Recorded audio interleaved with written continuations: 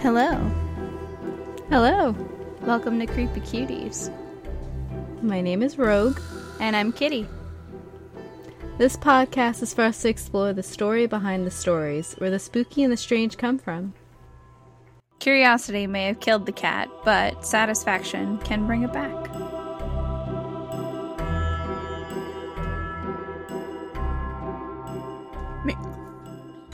Oh, as I almost dropped on cheese. No dying by cheese.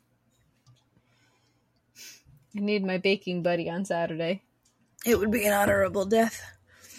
Of cheese. Oh, so I forgot. It doesn't matter who goes first, because aren't we doing the back and forth? Mm-hmm.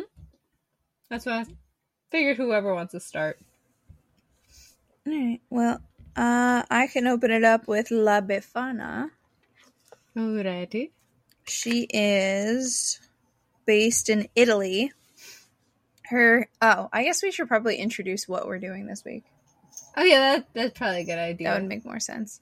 Also a disclaimer. I think that's a good idea, because I'm going to butcher some words. Not only that, this is a warning for little ears in the event you don't want any little ears hearing anything about holiday traditions. Yes. Just don't listen to this out loud. Put your headphones on. Keep your children away. Wait for the nap time. If you are under the age of, 12, you probably shouldn't be on this app. Bye-bye. The storytelling part's fine. True. Sometimes. Skip ahead. I've done multiple times where things were not the prettiest. But, there's going to be a big disclaimer for anyone who comes for us from other countries. I am pulling information off the internet, and it does not always give me pronunciations. So I have no idea how to say some of these words. I think I have a couple as well. Mostly later on, like the German ones. The German ones get me every time. Yes! They got so many extra letters. German, Sweden, Norway, all those countries. They're just like, here's a word that's super long, but it's probably not pronounced the way you think it is. And it's like, okay, cool. Anyway, what we're going to do this week is we're going to explore some holiday creatures. Did you want to say anything? My brain shut off. Holiday creatures. And I should do a commentary. And then I was like, I feel like I'm back in high school with this sometimes, where it comes to public speaking and I've got my little notebook and I'm standing in front of the class and I don't remember anything that I've researched because I obviously did not prepare properly at all, ever. And so I'd just be standing there like I remember I ran for president, I think, in middle school. Yeah. I gave a speech to the class because I ran for president. I don't remember that. I don't either. I couldn't tell you a single thing that I said during that speech. I just remembered that I did that because the whole time I don't think I looked up once. I found ways out of some of the times where you had to present things. Where if I was working in a group, I'd make the other person talk for most of it, and I just put little tidbits in. Or I think there was one time they were doing presentations, and I think I got a sore throat or something, so I had no voice. Mm-hmm. And they're like, just hand it in and we'll grade it off of whatever you got. And I was like, I got it. I think I got a B. I'll take a B over talking in public. Public speaking is not my favorite. But yes, we're going to go kind of like a 1-to-1 on holiday creatures. And not a lot, but at least a little bit about their backgrounds. And then in, I think, a later episode, we're going to take a deeper dive into one or two of these creatures. I should have thought about that. I only planned for one. But I know there's one that I could probably do a longer episode on in the future. Well, technically it would be more like 3, because they're like a combo deal. A 4, actually. It's a combo deal. I found out through this research. I was like, oh crap. Yeah, I have way more about elves than I thought I would. So I might go into... Well, elves have so many different things, because you got the Christmas version of elves, you got the Lord of the Rings style kind of elves, D&D kind of style elves. Yep. Yeah, but there's probably other thing. Got the Keebler elf. Many variety of elves. All right, La Befana. Her history goes along with the Feast of Epiphany. This is celebrated in Italy January 6th. Or it's the night, so it's technically the 5th into the 6th. They celebrate Epiphany across Italy with public offices closed. This holiday also marks the end of the Christmas season. So there actually is an official end to take down your decorations, and it's the 6th. Yes, there is. You didn't know that? No, I just kind of, whenever the tree started dying, you take it out. Nah, I knew about the Day of Epiphany, because dang, church. Oh, fair. Yeah, no, I didn't have, Christianity didn't have the Epiphany Day. My CCD taught that, but they were also, I think, going off of the 12 Days of Christmas, because there's actually a 12 Days of Christmas thing. Yeah, that was something that I got a little confused about, was how all the days lined up. At some point, I'll have to look up the calendar and actually. There's from what I've read in a couple of my things, there's a couple different versions depending on if you're going off the 12 days of Christmas, the 12 days of Yule, or depending on what calendar you're looking at, because there's two kinds of calendars. Before the calendar we use in today's day and age, there was another calendar where things like the solstice didn't fall on the days that they fall that now. It may technically be the same time, but the way the calendars worked out, they were considered different dates. That would make sense as to why I got so terribly confused. Yes. I got confused on a few of them, and there's a few that, like, they'll say certain things, like, they'll relate things to Yule, but then they're saying Christmas as, like, the date, and I was like, but if it's Yule, it's not Christmas, because Yule is not Christmas, and Christmas is not Yule. Right. Even though Christmas stole everything from Yule. There's a lot of just mismatchy, she said he took this. January 6th. They celebrate Epiphany across Italy. With public offices closed, this holiday also marks the end of the Christmas season. The tradition of the feast is based on when the 3 wise men arrived in Bethlehem bearing gifts for the baby Jesus on the 12th day of Christmas. However, in popular fairy tale versions, the story goes that the wise men invited a witch-like woman, or a strega, to join them to bring gifts. She initially refused due to being too busy with housework, but then tried to follow them. Unable to find the baby Jesus, the kind-hearted Befana gave the toys to other children. Italian children adore La Befana. They hang up their stockings in anticipation of gifts on the night between January 5th and 6th. They're placed by the windows or over fireplaces with a glass of wine or treats for La Befana, which she's definitely got it down, because milk and cookies? Nah, give me wine and sweets. I mean, cookies are sweets, but that's interesting, mainly because, okay, the wise men invited her, but Jesus wasn't he supposed to be in the Middle East? Isn't Bethlehem considered like somewhere out there? So probably why she got lost and brought presents to Italy. That's why it took her from December 25th to January 6th to get there, I think. Well, I think the wise men didn't go right away. I think they came after he was born. Because the news had to travel. That. Well, I was trying to make sense of it earlier, because I'm like, why the hell did it take him 12 days to get there? But then it would make sense if the news of his birth traveled and then they left. I'm trying to remember CCD and I can't. I thought it was supposed to be like, oh, here's the North Star or whatever. It was just like, here's a prophecy, the Savior's being born today, blah, blah, blah. And they're just like, let's go. Oh, I didn't know. It could have been a prophecy, or it could have just been actual news that he was born. And then they followed the North Star to find him. Yeah, I don't even remember. I'm not going to pretend like I remember CCD. It's been a while. Couldn't tell you. That's a deep dive for another day. Okay, I'm pretty sure I stopped paying attention during that in the beginning. I started reading manga. I got in trouble a few times. Like, you can't be reading here. And I was like, I'm here, aren't I? Yeah, that's the point. I definitely got in trouble for trying to bring in my Harry Potter books to church. I never brought them. No, wait, correction. I brought a Game Boy to church.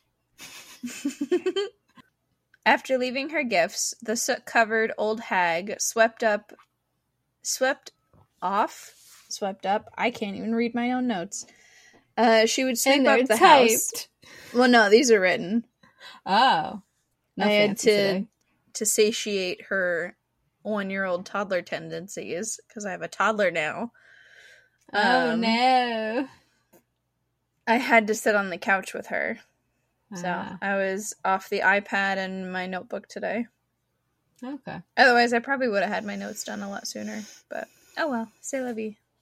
But basically what this is saying is that after she would leave presents, her womanly duties would kick in and she would sweep up the house before hopping on her broomstick and flying off to the next house. What? Well, she was a witch.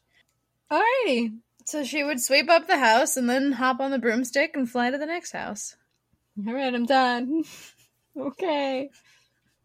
Housekeeping. Housekeeping like min for pillow. Her origins have possibly found roots out of the ancient pagan rituals or descended from Sabine, a Roman goddess named Strania.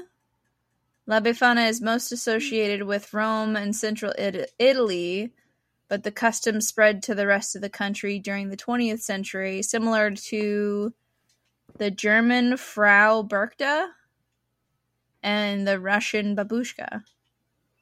Babushka! Babushka!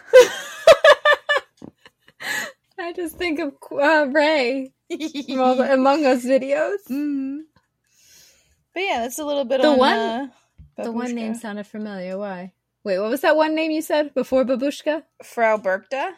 Or the goddess. Bercha? No.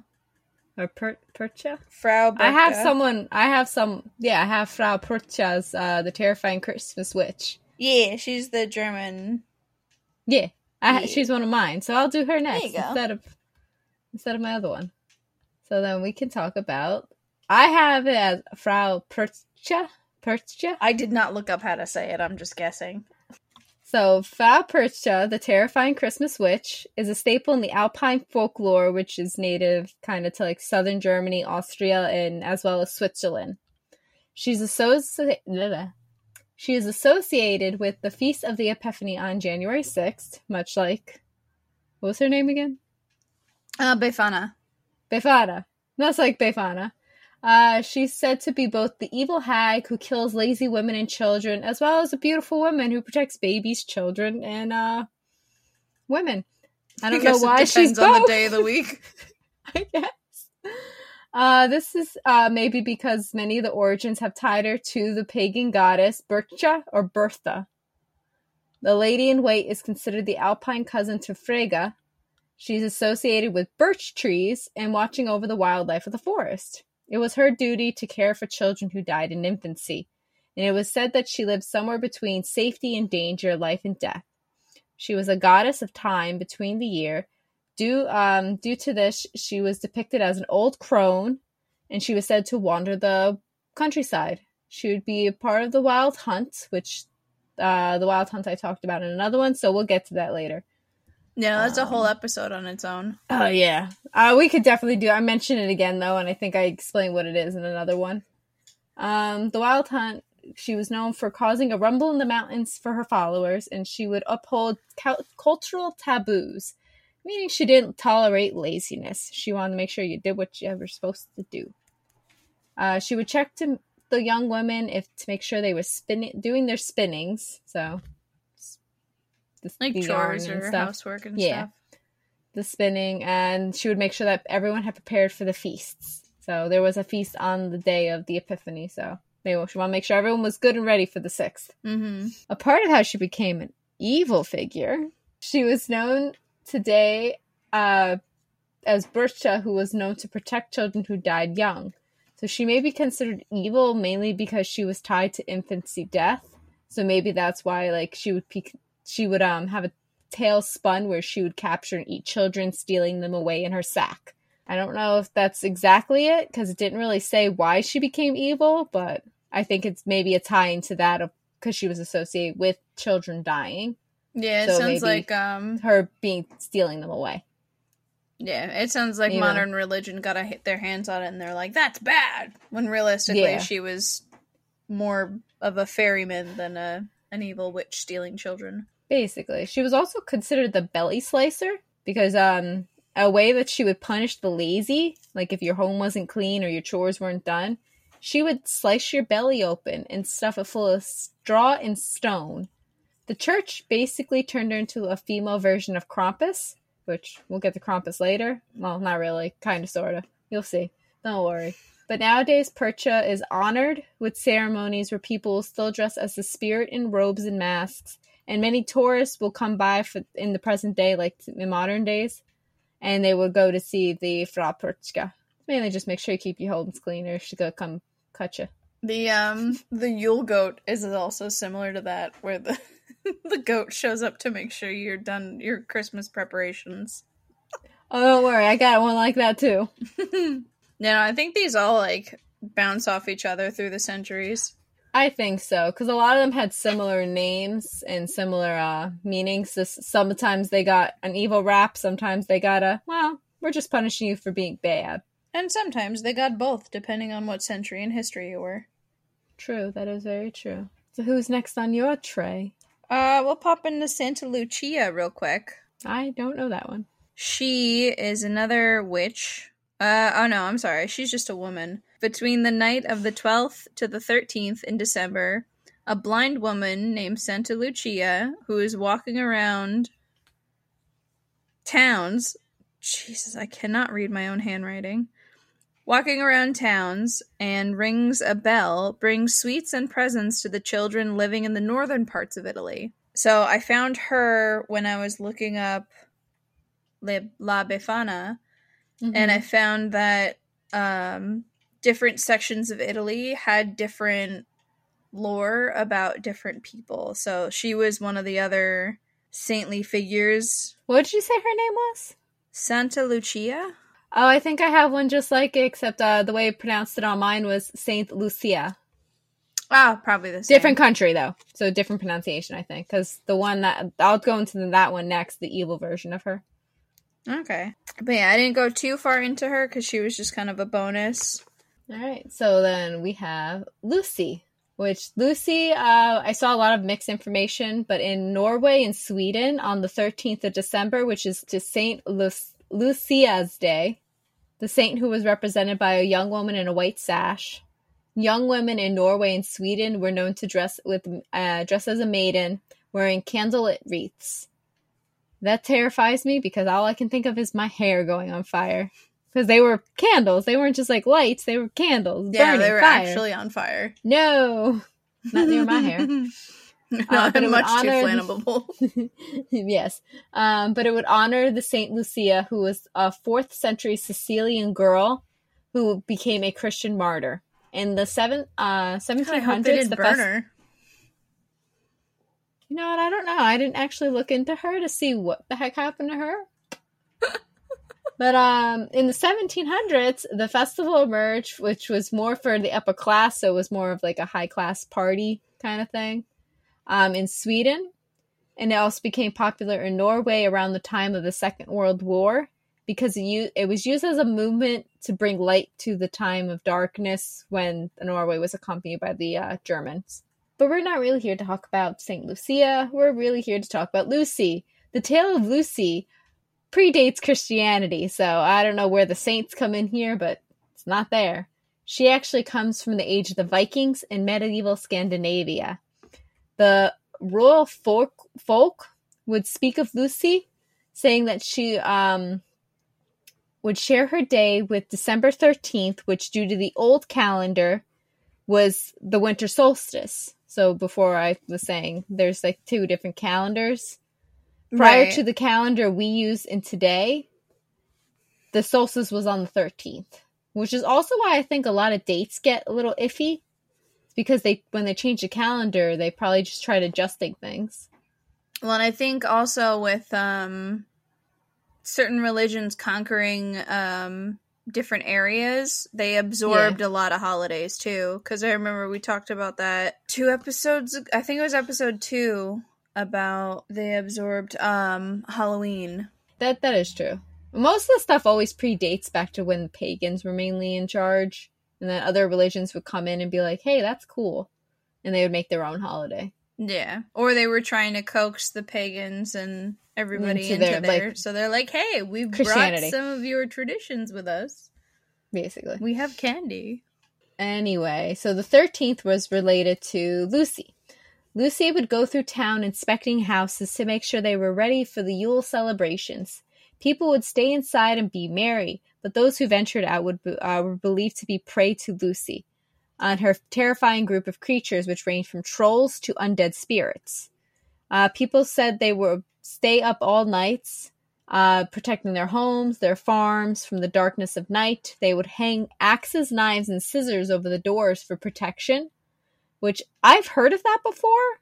I forget what culture or what custom I got that from, but I know like I've met people who keep scissors above or next to their door for protection. That sounds like a fall hazard. Next to cool. I could do that. No, all it's day, like you nail it to the wall. So you nail like an open pair of scissors. If I remember, you nail or like hang on a hook an open pair of scissors facing the door. Huh. My nanny had a pair of scissors that were always next to the door, and they never fell.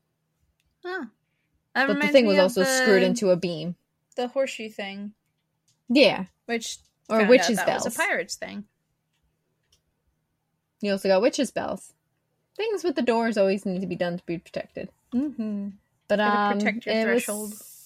Yes. It was said that Lucy was also known to terrify children. If children would misbehave, it was said that she would snatch them away.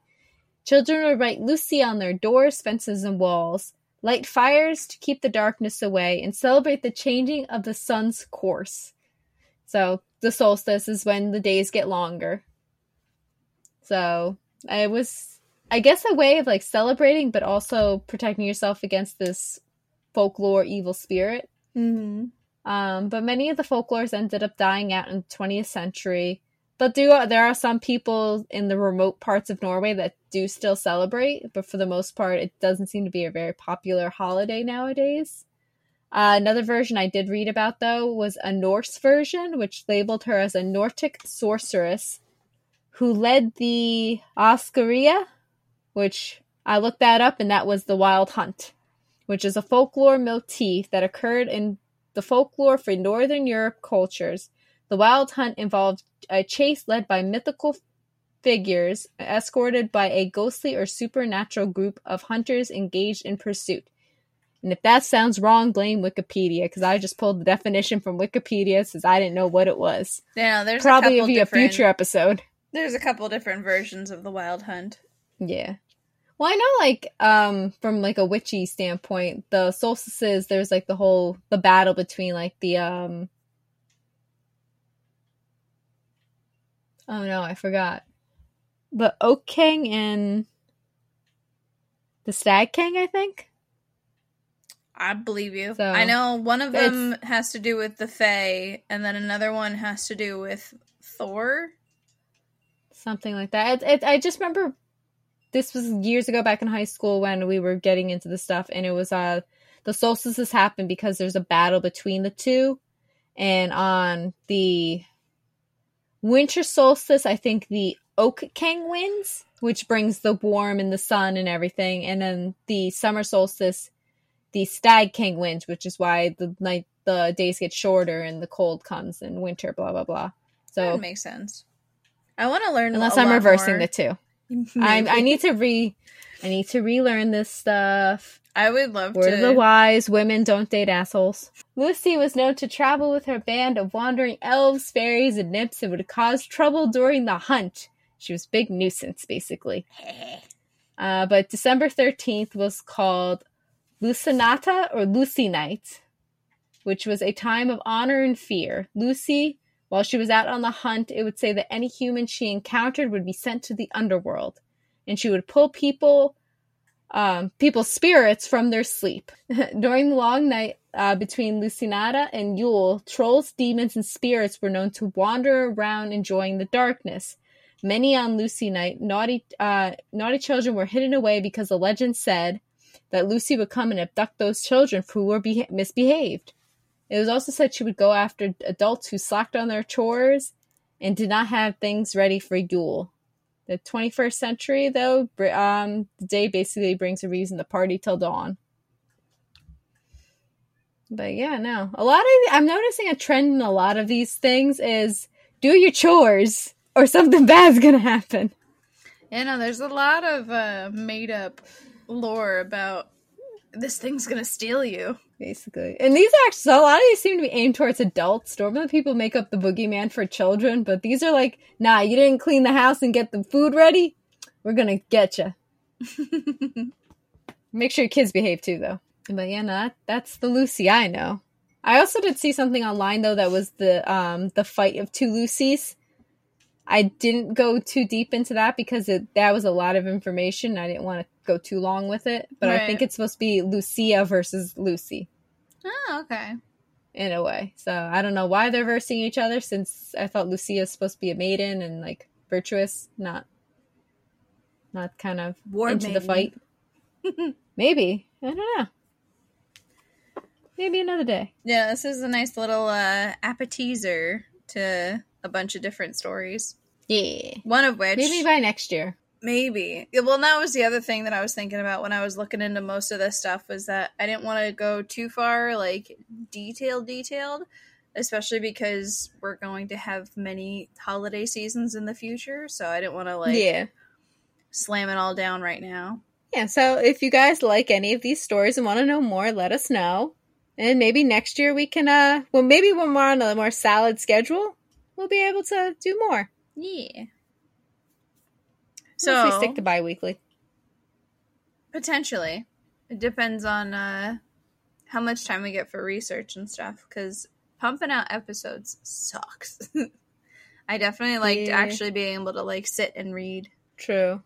And especially for the bigger ones, too, because those actually... like, the whole pirate episode, I, like, want to sit down with actual books and find information. I know. We gotta go to the library, I think. Yes, we definitely need a library trip. I think my library card got turned off or something, though. I can't use my app, so I'm gonna go have to bring my card and be like, hey, I'm still here. We still want to use these. Just, like, tink, tink, tink outside the building. Like, tink, tink, tink, tink. Like, I know I haven't been around in a while, but blame COVID.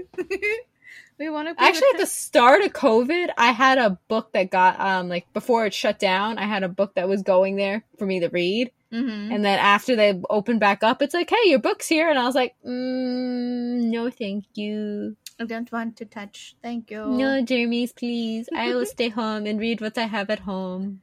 A fun little story that I actually remembered about when I was looking up La Befana was the song Dominic the Donkey. And I was curious to see if that was an actual, like, folklore thing or if it was just, like, a cute song. It's kind of both.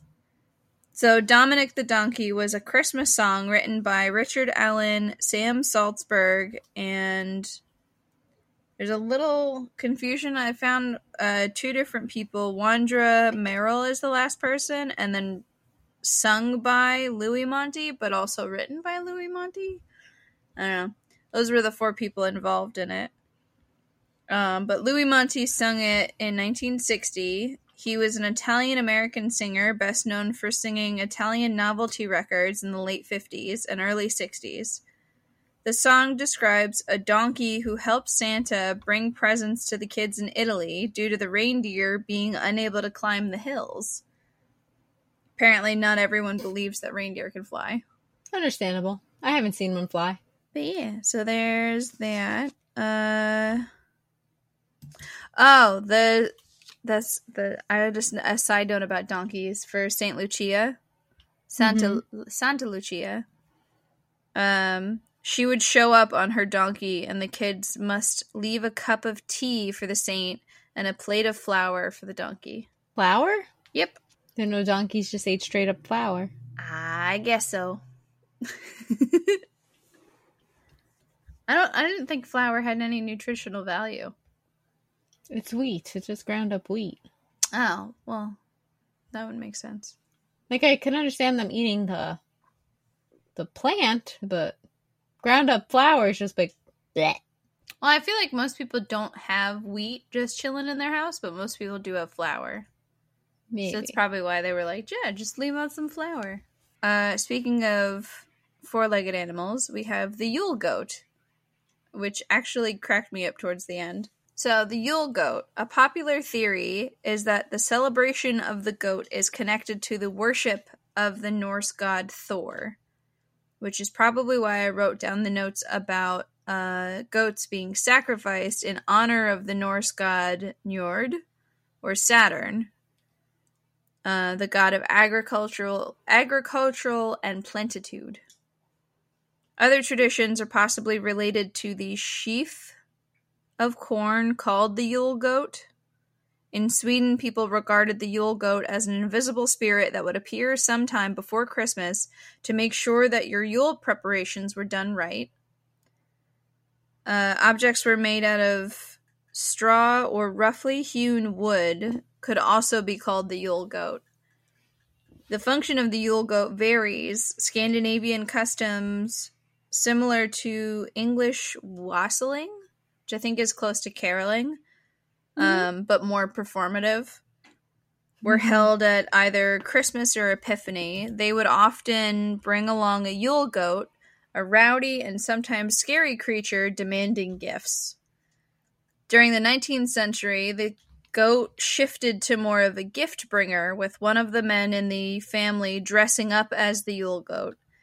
This is similar to the Santa Claus tradition, and I couldn't help but crack up at the thought of somebody running around in a full-size goat costume. The goat was later replaced by, and these are words I did not look up, so please forgive me, Yultum, the Father Christmas and Santa Claus, or Father Christmas or Santa Claus. Mm-hmm. And then Yulnis during the second half of the 19th century and early 20th century, although he is still called... I think one of the ones I was going to research, but I ended up not because it really had nothing to do with Christmas, but it had to do with wassailing. There's, I forget which country, they put like a horse skull on a stick with a rag, and they go around like with that singing at people. Like they'll sit at the door singing until they let, with the person in like a rap battle kind of thing, until the person lets them in the drink. Perfect. And I was like, okay. I'm like, this has nothing to do with a creature. It's literally just people using a skull on a stick.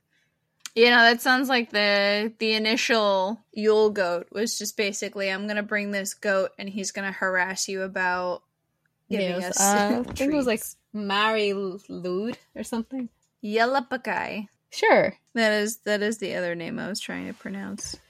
Okay. So nowadays, the Yule goat is basically a Christmas ornament, a decorative goat made of straw and bound with red ribbon. There are also larger versions of the ornament, are frequently erected in towns and cities around Christmas time. A tradition started with a gavel goat in 1960s. And some of these I've seen that. Absolutely massive. Yes, I've seen that. I also now want to get a little Yule goat for the tree this year. Cute. There's so many things I want to do now just from doing all the different researches into like actual pagan history. I just want my twinkly lights outside to be on. That too. I can't wait for the lights. I gotta swap out my boxes. They put them up. They're up. Huh. But they're not on. Why? I don't know. My dad doesn't turn them on yet. I don't know why. I just want my twinkly lights. It's the only part I like about this time of year. Aw. The Calicanthropes. Stop pronouncing it. It sounds funny. Calicanthropes, which I'll do quick on them and then get into my other group of creatures, which I'm going to have to do a full episode on them anyway because... all the creatures. I didn't know they were a family, for one thing, and I was like, oh, geez. Oh, okay. That sounds like yeah, fun. the Kalakantro, which I feel like we've heard of or seen in TV shows. They're a group of demons or Christmas goblins in Greece that were known to, they spend the year sawing through the tree of life. And then at Christmas time, they will come out. So they'll see like a little peak of light and they'll be like, oh, we reached the top. And then they'll go through and come out. And from December 12th, from December 25th to January 6th for the 12 days of Christmas, they would go out and cause havoc until they finish up and they go back down to find that the tree had regrown, and then they have to start all over again with the sawing because it takes them a whole damn year to saw through the tree, apparently. But this is a tale of creatures that comes from Greece, Bulgaria, Turkey, Serbia, Albania, Bosnia, and Cyprus. So there's probably different variations. There's probably also variations where they come out for the solstice, which is the 21st. Okay. But that was nice that. Little cornucopia. Yeah, so they come up, they see the sun, they're just like, ooh, lights. They come up, but they don't like light, keep in mind. Oh, so why do they come out? They come out and like go havoc on during the night, and then they go hide during the day. So it's like, okay, cool. But they'll go around and cause havoc, but they are ways that the people would protect their homes is they would leave a colander at the doorsteps of their house because the Kalakantros could not count above the letter, or not the letter. They will not count above the number 2 because 3 was believed to be a holy number and they could not say the word without killing themselves. They would, I don't know what the number are, what 3 is in those other languages, that it's considered a holy number, because I don't think there's anything holy about the number 3. Well, unless it's like maybe the Father, Holy Son, Trinity. and Lord thing. Yeah. It could be that. But they couldn't say 3 without killing themselves. So they would just sit there and count the holes. 1, 2, 1, 2, 1, 2. All night until they were just like, nope, can't do this anymore. Oh, and then the dawn would force them into hiding. Or people would take lokomaites, which was a donut-filled dessert, a donut-like dessert filled with syrup and sausages, and they would throw it on the roof and sing songs. And then the creatures would come, eat their fill before returning to the underworld to be very disappointed when they found their tree had healed itself. Aw. Well, at least they got a little snack sometimes. Yeah. But a way that people could also deter them from coming in your home was to burn a fire or your Yule log for 12 days, which is also why I think maybe the dates are a little funky, because you don't burn a Yule log for Christmas, you burn it for Yule. Right. But there's also apparently a couple of pop culture references with them. So there was an episode of Grimm, The Grimm Who Stole Christmas, which features them. A novel by Roger Zelensky called This Immortal. And then in the Greek translation of Harry Potter, the Gringotts goblins were also referred to as Calacanzoros. So I was like, oh, interesting. I'm like, but I don't think that's correct, because I don't think they're the same creatures as the goblins. Well, they were a type of goblin. True.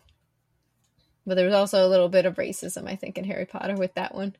Because they tried to reference them towards Jewish people because of the money thing. And I was like, oh, I saw Harry Potter in a different light. Yeah, no, that's when I not saw good. that.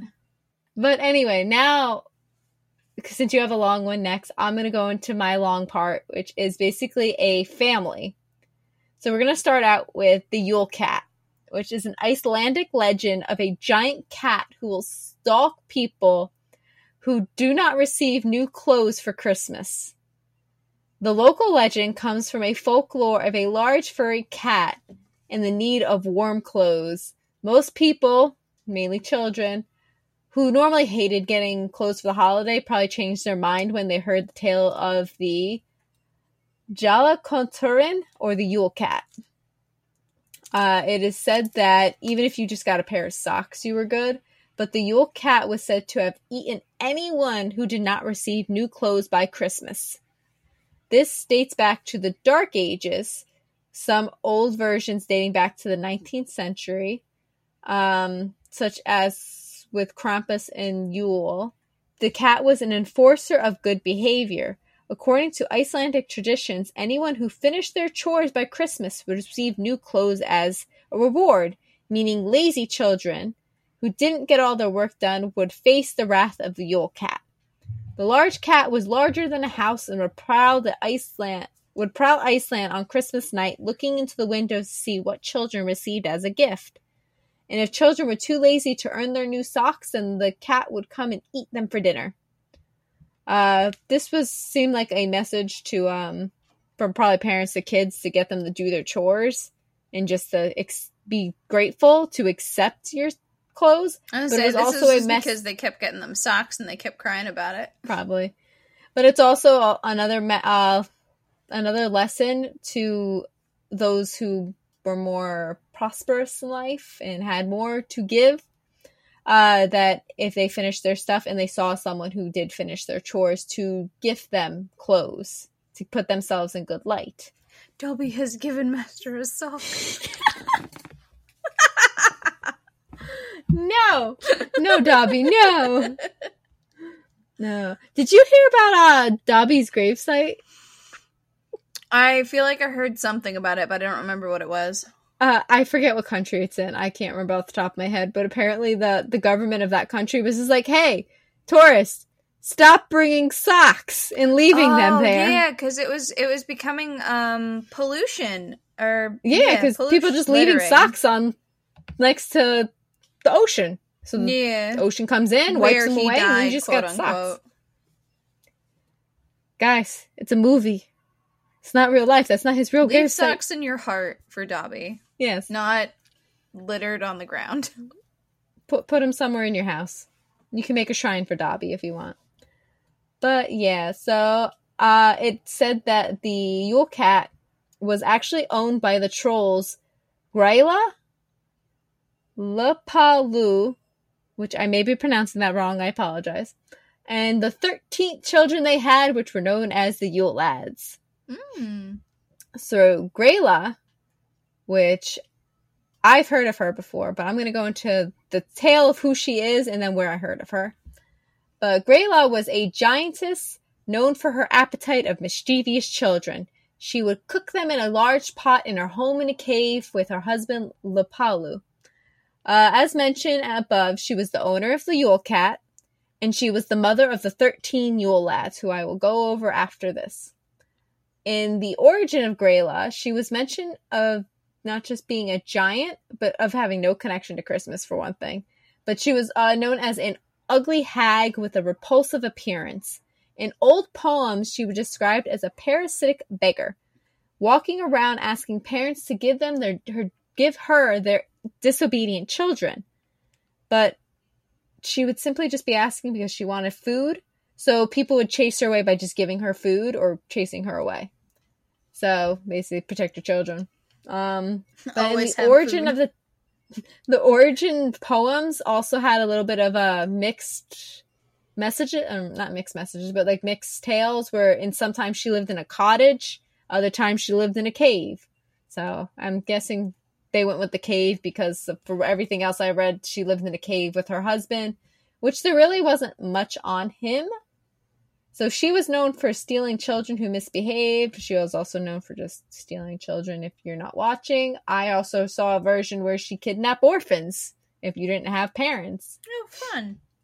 But she would grab them, bring them home, and cook them for her husband, who apparently was her third husband, who was lazy, and he just stayed in the cave. But in some version, he is the father of the Yule Lads. In other version, he was just her husband. So I don't know who actually fathered the Yule Lads. But they just popped out of the ground one day. Grayla, I actually heard of because, well, I've heard of other versions of her, but the main thing that stuck in my head when I saw the name, and I was like, this sounds familiar. Why does this name sound familiar? The Chilling Adventures of Sabrina. Have you watched that? The new one, right? Yeah. Yeah. So remember the episode of the woman of the witch who would come from the forest around Christmas time, and she tried to steal the baby that Sabrina's aunt had? That is Grayla. Ah. So in that version, she's clearly not an ugly hag who is a giant. No, definitely not a giantess, but that's where the Yule Lads tied in, and then the stealing of children. Gotcha. But apparently she also makes an appearance in the 2022 game God of War Ragnarok. I was going to say, the name sounds familiar because I was just watching Jacksepticeye play. Okay. But, okay, next up, let's go over the children. This is a doozy. Not much. I'm going to have to do a full episode on the whole family because there was a lot of stuff. Mm-hmm. But I just tried to keep it brief. So the Yule Lads, who were the children of Grayla, possibly Lepalu or her other husbands, because apparently she had 3 husbands. For someone who was an old hag in the woods, I don't know how the heck she got 3 husbands. Well, I mean, she made frequent trips into town for food. For children. Yeah. But anyway, she had 13 prankster children who actually her children. In some tales, they were also portrayed as, like, old little men. And I was like, okay, whatever. That's weird. We're just going to go with that. But they were known to steal and harass the public. So they would steal from people. They would harass them, cause hell. They each had a unique name, which would basically be their favorite way of tormenting people. They were said to arrive one by one on the 13 days leading to Yule. This is also where dates got confusing because that is what I kept reading is the 13 days leading to Yule. But when I got to the chart that showed on what days they came, it led to Christmas, so I'm confused there. But anyway, the article that I was reading listed them as arriving and departing to Christmas. So it would be like one would have come, so then you have 1, 2, 3, 4, blah, blah, blah. And then one at a time they would leave. So the day after Christmas would be 12, 11, 12, blah, blah, blah. Oh, 11, so you had like 10. 24 days of just guys chilling in Nonsense. your house. Yes. Not in your house, through your entire town going crazy. Oh, okay. Like they would go and torment people, not just a house. Right. In Sabrina, we saw that they basically were just like, oh, you log blew out, let's go in that house. I don't know if that has anything to do with it because I didn't see anything about how they deter them. Maybe. I just saw what they did when they came. So it was said that the Yule Lads would leave gifts for children if the children left their shoe on their windowsill. So if they were good children, they got candy or something in their shoe, something good. If they were misbehaved, they got a rotten potato. I was like, okay, rotten potato. I don't know, maybe that was something like to lure the mom in, be like, hey, follow the nasty smell of rotten potato, and you'll find a disobedient child, because she liked disobedient children. Maybe. But in Icelandic tradition, if the child were to leave their shoe on the windowsill, then the Yule Lads would either give them candy or a rotten potato.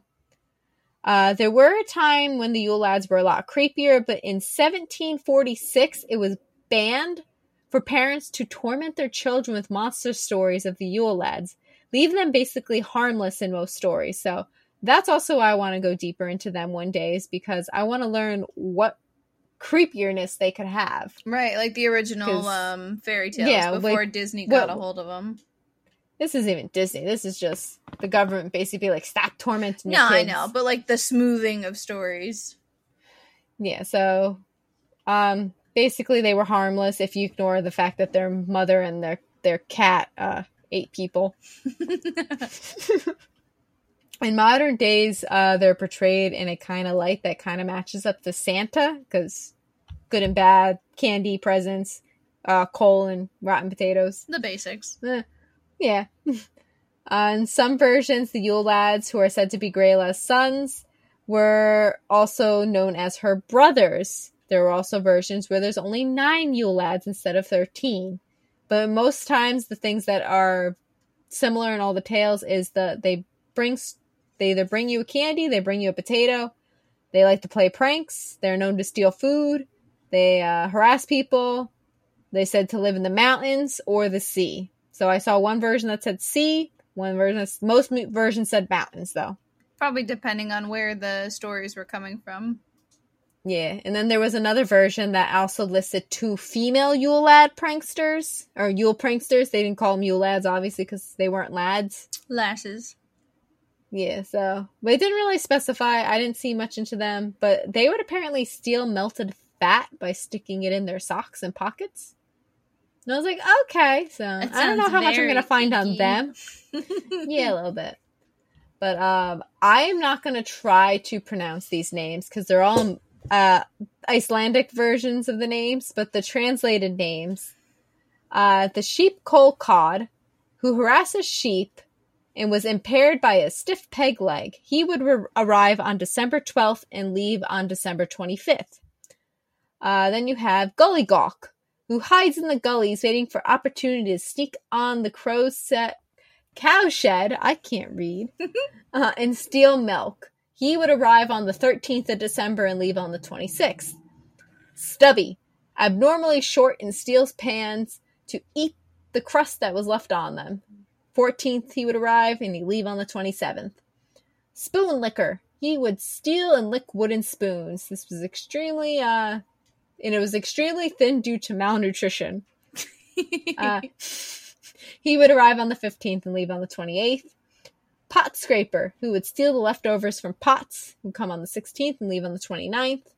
Bowl Licker, he hides under beds waiting for people to put down their asker, which is a type of bowl with a lid used instead of dishes, and he would then steal it.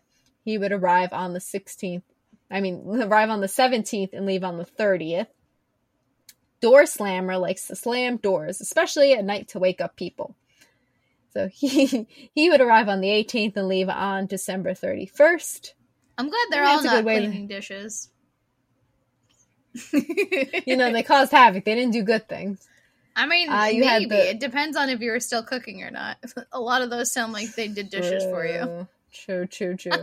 You had the Sky Gobbler, which sky is a type of yogurt. So I guess he stole everyone's yogurt. That's rude. He would arrive on the 19th and leave on the 1st of January. You have Sausage Swiper, who would hide in the rafters and snatch sausages while they're being smoked. He arrived on the 20th and he left on the 2nd. Window Peeper, who would sneak through the windows and search for things to steal. I guess he didn't peep like a peeping Tom, though. Thank goodness. He arrived on the 21st and he would leave on January 3rd. Doorway Sniffer. Yes, that says sniffer. Okay, Doorway Sniffer. Thought I was reading it wrong. He has an abnormally large nose and a cute sense of smell, which he was used to locate leaf bread. Don't know what leaf bread is, but I'll find out another day, maybe. He arrived on the 22nd and he would leave on the 4th. You have Meat Hook, who would use hooks to steal meat. He would arrive on the 23rd and leave on the 5th. And then you have the Candle Stealer. He would follow children in order to steal their candles, which were most made of tallow and thus edible. Tallow, I think, is a type of fat. Mm-hmm. He would arrive on the 24th and leave on the 6th. So I guess good Christmas Eve, he would steal your light. Can't go peep on Santa anymore. But that's the Yule Lads. I will probably definitely go into that family more one day to try and find out more about their history, the origins, and how they all tie to each other. Because I didn't know they all tied to each other. Yeah, that sounds I've heard like of them riot. in separate entities. Like I heard a podcast on the Yule Lads, and I never remember them mentioning Grayla or the Yule Cat. So I thought they were just random creatures that came to be. That makes sense. Yeah, so you can do your elves. So we have quite a couple different variations of elves. I was initially just going to do Elf on a Shelf. But then we have another day. Lutens, a type of hobgoblin in French folklore and fairy tales. This one specifically is the Nain Rouge, or the Red Dwarf. Possibly inspiration for Elf on a Shelf, although I didn't find any confirmation of that. It was just a theory. They play a similar role in the folklore of Normandy to household spirits in England, Germany, and Scandinavia. A lutein is generally translated into English as a brownie, elf, fairy, gnome, goblin, hobgoblin, imp, leprechaun, pixie, puck, or sprite. So essentially a fae of some kind. Huh. Yeah, no, I started reading the list and I was like, isn't that just all of them? All of the fairy type? Maybe there's different variations? Possibly. It sometimes takes the form of a horse saddled ready to ride. In this shape, it is called Le Cheval Bayard. They also occasionally tangle people and horses' hair into elf locks. And I couldn't help it. I was like, I need to know what elf locks is. It's basically when an elf tangles your hair while you sleep because they're dancing in and out of your hair. So as they're playing in your hair, they like knot it up into a dread of sorts. And I thought it was just like a cute way to describe your hair getting knotted in your sleep. Huh. Yeah. So we have a French fairy tale, Le Prince Lutin, written in 1697 by Marie Catherine. Something French last name, I can't say. Has a description of the air, water, and terrestrial lutin. So the belief in lutins also spread through to North America, particularly the Canadian province of Quebec, as spirits in the form of either pets or other companion common animals. Completely white cats are considered to be lutins, although any animal in or near the home could be one too. So kind of like familiars. These lutins... My first kitty cat. Yeah. My husband's cats, too. These lutins may be good or evil, with good lutins being attributed powers ranging from control of the weather to shaving the beard of the master of the house before he woke on Sundays. Evil... Interesting. Yeah, they reminded me a lot of, like, brownies and what I've heard of brownies. And how they're like... When I hear brownies, I think of the food or Girl Scouts. They're mischievous little shits, too, sometimes. Girl Scouts or brownies? Brownies. The Girl Scouts. But, what do we got? Evil or offended lutins. I have a little lutin on my lap. Okay. Evil or offended lutins may harass the house owner with any number of minor troubles, such as blunting a scythe or filling shoes with pebbles. Salt is considered abhorrent to them, and they are thought to go out of their way to avoid crossing it when spilled on the ground. So that was lutins, which was on our list, but I couldn't find how they specifically tie in with Christmas. Yeah, Christmas. That's you. She makes me think of that TikTok sound when she makes noises like that. Oh, whatever. The thing that's been stuck in my head for a month. Yeah. I don't hear it as much anymore. I think the trend has started to die. Thank goodness. I was so tired of that being stuck in my head every day. Also, in the Lutin family, the Christmas elf. These were diminutive elves, tiny elves, that live with Santa Claus and the North Pole and act as his helpers. The elves that you see every year. Yes. They're usually depicted as green or red clad with large pointy ears and wearing pointy hats. They're often making toys in Santa's workshop and take care of their reindeer. The origins of elves start with Norse mythology, which refers to the Alfair, aka the Hildefolk, or the Hidden Folk.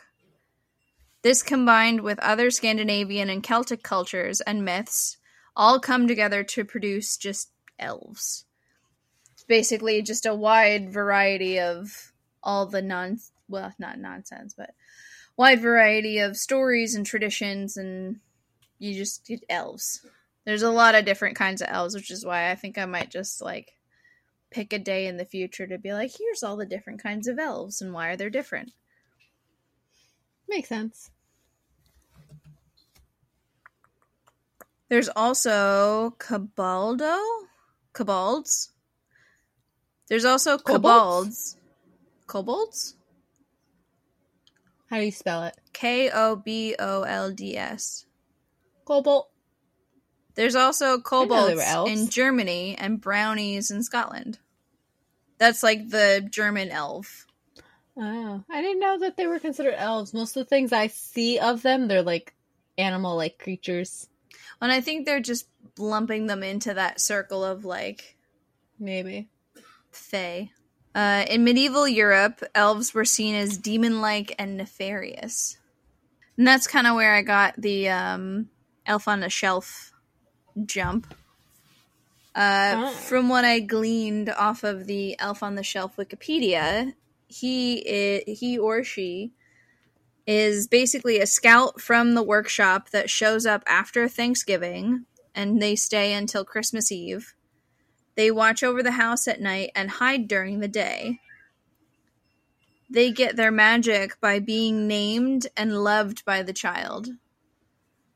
And they have a few rules. You're not allowed to touch the elf, because if you touch the elf, they lose their magic, and then they can't report back to Santa every day, and you run the risk of getting no report for Santa, and he won't know if you've been naughty or nice, so you run the risk of not getting a present from Santa. And if How's that check? Santa sees all. That's what I thought. We never needed elves to tell us whether or not we were good or not. The only thing that I like about the Elf on the Shelf thing is getting to set up and prep little, like, dioramas at night. That if they're supposed to hide, fun with that. They're not doing very good hiding when the kid finds them every day. Well, and I think it depends on the parent on what they do with him. But basically, it was you can't touch him because otherwise he loses the magic that he needs to report back to Santa. Whether or not that happens every day or just every once in a while, I'm not sure. But I did find that there is a Jewish version called Mensch on a Bench. And Mensch in Yiddish means a person of integrity or honor. Okay. It's a stuffed toy that looks like a rabbi or a Hasidic Jew. The Jewish father, Neil Hoffman, former Hasbro toy marketing executive, used Kickstarter to fund the creation, and he raised, I think, like $22,000 to create a Jewish elf. Alrighty. Yeah, so I thought that was kind of cute. And then last but not least, we have the Tomten. He's another one that wasn't, like, exactly Christmas, but because of various melding of stories and traditions in Sweden, he's just kind of partnered with Christmas. He's a little gnome of sorts, dedicated to a home or a farm. Originally a poem by Victor Rydberg, later adapted into a story by Astrid Lindgren. Overall, it's about a Tomten just checking in on the animals and comforting each one of them with a few words in his native language. There's no specific mention of Christmas in the story, but of years of storytelling and just, I guess, the sweetness and the nature of the story kind of just tied it in with Christmas. There may be more that maybe just wasn't as apparent. Potentially. This was also getting towards the tail end of my research, and I was just like, yeah, Tomten, Christmas, whispering to animals, cute. Cool. But yeah, those are my little Christmas elves. Okay. They're cute. Alright. Well, I know I'm going to one day do the Yule Lads again and their little family, but I know for an episode I'm actually planning to do, maybe not next week, but the week after, between Christmas and New Year's. I say this as if we do weekly. We're doing bi-weekly. Mm-hmm. So for the third episode of December, because this is going to come out on the 1st of December, potentially, maybe the 2nd. Hopefully. We'll see how editing goes. But I'm gonna do Krampus because I really wanted to look more into Krampus. I know we've all seen the movies, we've all seen him in different things, but he has a whole bunch of stuff. So I wanted to leave off with a little sneak peek of that, and it's gonna be one of the most evil creatures of the holiday season, Krampus. There are a few versions of Krampus at a first glance, but he's mainly described as an alpine folklore with a horned anthropomorphic. That word! Figure who scares misbehaving children. He is sometimes seen as the devil's advocate of Santa, but also as a fellow traveler of Santa. So he is the one that gives the punishments for the bad children, while Santa gives the gifts. In other tales, he steals children. But I'm going to go more into his origins, the holiday that surrounds him, and a lot of pop culture influences, because he did have a big resurgence, I think, in pop culture in the past, decade. Oh, definitely. I've seen multiple movies with him in it, or even just episodes that mention him and stuff like that. My favorite is, they have the March of the Santas. They also have the Festival of Krampus. And it's a bunch of people. I think in Germany. They all dress up as Krampus and go around. So I'm going to look more into him. I'm giving myself a due date. So hopefully I can get all the research done and make a nice episode. Mm-hmm. So and I'll probably... I got to hold myself to that. I don't know what I'm going to get into for the holiday episodes. I don't know. I think next week, or not next week, but the next episode, I'm going to try and delve into some of, the cult customs. I know a lot of customs of Christmas. Yeah, I know a lot of customs of Christmas came from Yule. Like holly leaves and the tree and garland. Everything came from that. But there's other things around the world where, who knows? But also there's other parts of the world that maybe Christmas wasn't their holiday, but they've grown to celebrate it. Right. So, in Japan, I know they celebrate Christmas with cake and chicken. Yeah, they get cake and some fried chicken from Kentucky Fried Chicken. That's fun. But it's, I think, becoming a little more popular, so, places are now decorating, and there's more festive, stuff. They're still not really doing much. I think it's more of, a date night type thing. Yeah, they've adopted the hallmark of the holiday. Yeah, so, I know I see it a lot in animes and manga, where most of the time, Christmas is, the night for couples to be well, we're gonna go on a date tonight and get cake. Aww. And chicken. I really don't know why chicken became a thing for that, but whatever. It's probably just what was open. Maybe. But yes, there are fun things to come. We'll get the hang of this, too. One day, we won't sound like poop. If we still sound like poop. I don't even know what we sound like, because... Better. She does the sound editing. I don't. I'm getting my handle on Audacity. It also helps when we record. We're working on it. Yeah, we'll get it. If anyone who actually does podcasts and listens to this and can give us some tips and tricks, we are on Twitter and Instagram. Oh, yeah, that would be super helpful. And even just ideas. If there's not even necessarily holiday stories, but if there's some kind of creepy story that you don't hear that often, something that you can't search on Spotify. Your own personal creepy stories. We could do creepy stories. That could be I don't mind creepy stories. Little mini episodes. Yeah. But yeah, no. So if people want to do that, we are on Instagram at CreepyCutiesPod, Twitter at CreepiesCutiePod, and we also do have an email. Do you remember the email? creepycutiespod@gmail.com. That. So if you want to send us tips, tricks, advice, constructive criticism, or even just stories that you want us to read one day, we'll find a day to read them. Or just tell us to fuck off. That's too. You can do that too. Yeah, I mean, preferably no, but sure, cool. Just to see if they're listening. Great. See who made it to the end. I know one person that might actually email us.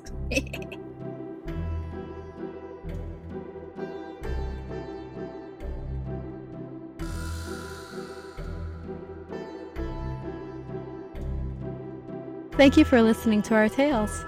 We hope to have satisfied that creepy itch. Follow us on your favorite podcast app and look out for us on socials at CreepyCutiesPod. No spaces. Be sure to follow us on Instagram and Twitter. Just look for the Voodoos. Farewell. Goodbye.